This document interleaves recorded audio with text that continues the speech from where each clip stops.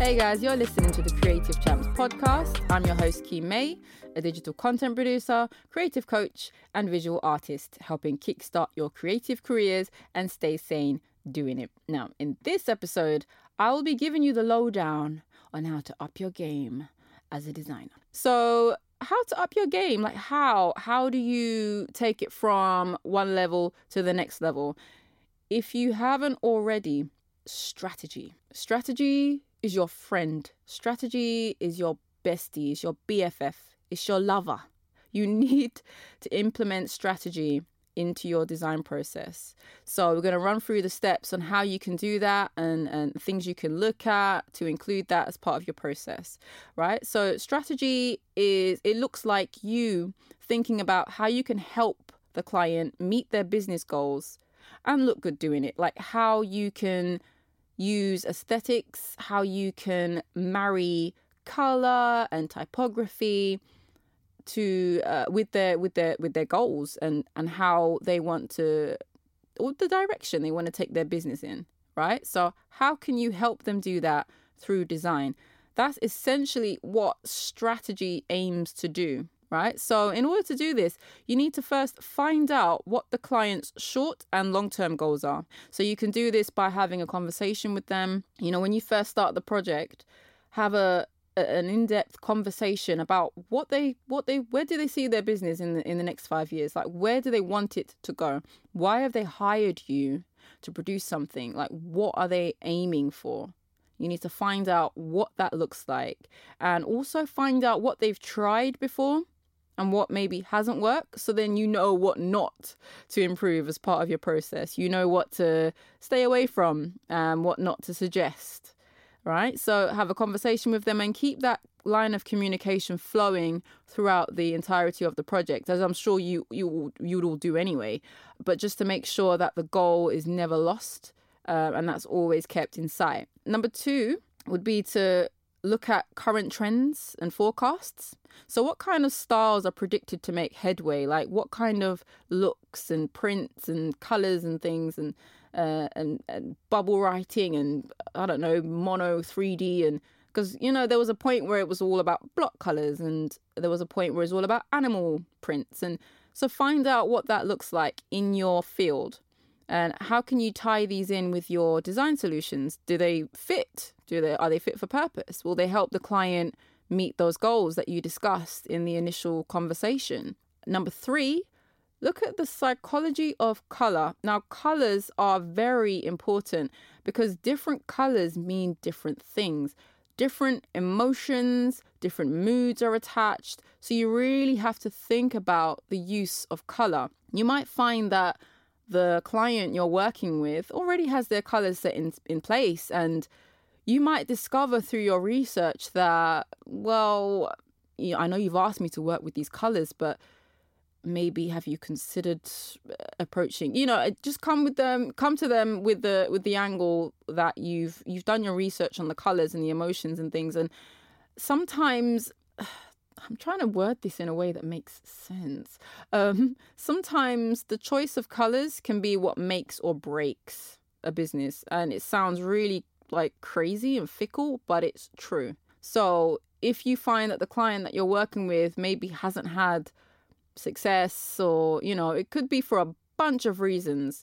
But if you identify that the choice of colors maybe doesn't marry with their goals, you can suggest this to them and present alternative solutions so you can implement this as well.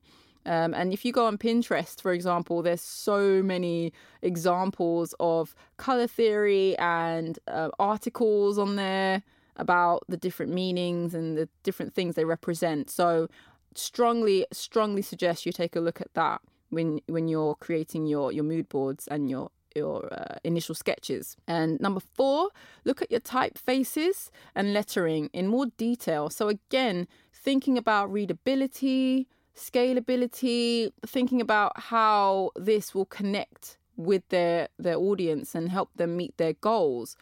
Because, you might say, oh, well, this font looks nice. Let me just use that. And it might look nice to you, but it might not look nice to everybody else.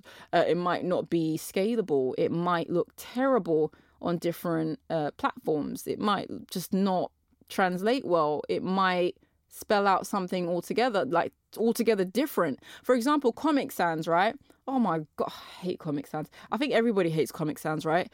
But I work in the education sector, right? That's my other hustle. They use Comic Sans everywhere. And I'm like, why are you doing this?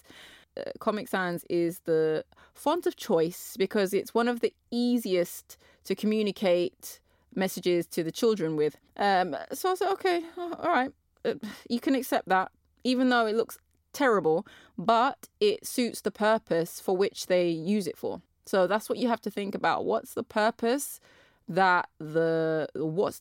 of the font, and why is it being used? What is it being used to communicate? And think about that. And with scalability, if you reduce the size or you increase the size, how does it look? How does it translate on screen? Think about that as well.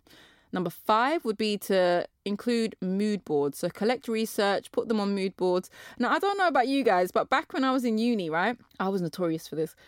Like, they used to always say, oh, we want to see your concepts. We want to see your sketches and where these ideas came from. And I would always say to them, I don't know. Like, it just came out of my head. I don't know what to tell you. Like, I didn't know about strategy back then. I didn't know that I was supposed to be thinking about market research and connections and psychology. I didn't know. I didn't know that. I was just picking out what I thought looked nice or just doing whatever popped into my head. And I always used to get really rubbish marks because I could never evidence what I was thinking. I could never provide evidence. I could never explain where things came from. I just did it. And they were like, nope, that's not good enough. And I mean, if you work in this way, that's completely, I guess it's fine, but you want to be able to demonstrate to the client that where your ideas came from and why you've made those decisions.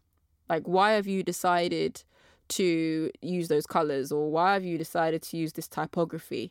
Where was the inspiration from? So just collect research or collect inspirational images that will help you, and use this. Use this to brainstorm ideas and information that directly relates to the project need. We're in the last 2 tips now. So number 6 would be to give yourself a routine. So how do you go about completing projects? Like, do you have a routine? Do you just switch on and then go and then switch off? Or, give yourself working hours and a switch off time, and honor that switch off time, just to maximize productivity when you're on. Because if you're constantly on all the time, you're not giving yourself a break, and you're not going to be able to produce the best results if you're not the best of yourself. So give yourself a break. Have a Kit Kat. Just take some time out and then get back into things when it's working hours. And number 7, recognize the value that you have to add. The creative industry is the fastest growing industry in the world, right? Just deep that for a moment. In the world. And it contributes so much to the economy, right? So if you're out here charging 50 quid for a logo, I'm begging you, please stop. Please stop and recognize the value in what you're doing. All you need to do is take a step outside and look around you, and you'll see how much of an impact art and design both have on the world and our daily lives as we know it. If we were to take away design, take away art, what on earth would we have left? Sweet FA, that's what.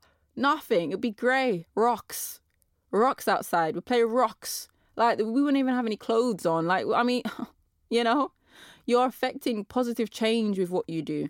Use this as ammo to move forward and upward and become stronger and stronger as a designer, as a creator, as in anything. As a creative business owner, whatever it is you want to do, understand the value that you have to add. That's all we've got time for this week. Thank you so much for tuning in. If there's anything you'd like to be covered on the Champs podcast, you can either drop a DM on Insta at creative.champs or an email to hi@creativechamps.com. Take care. See you next week.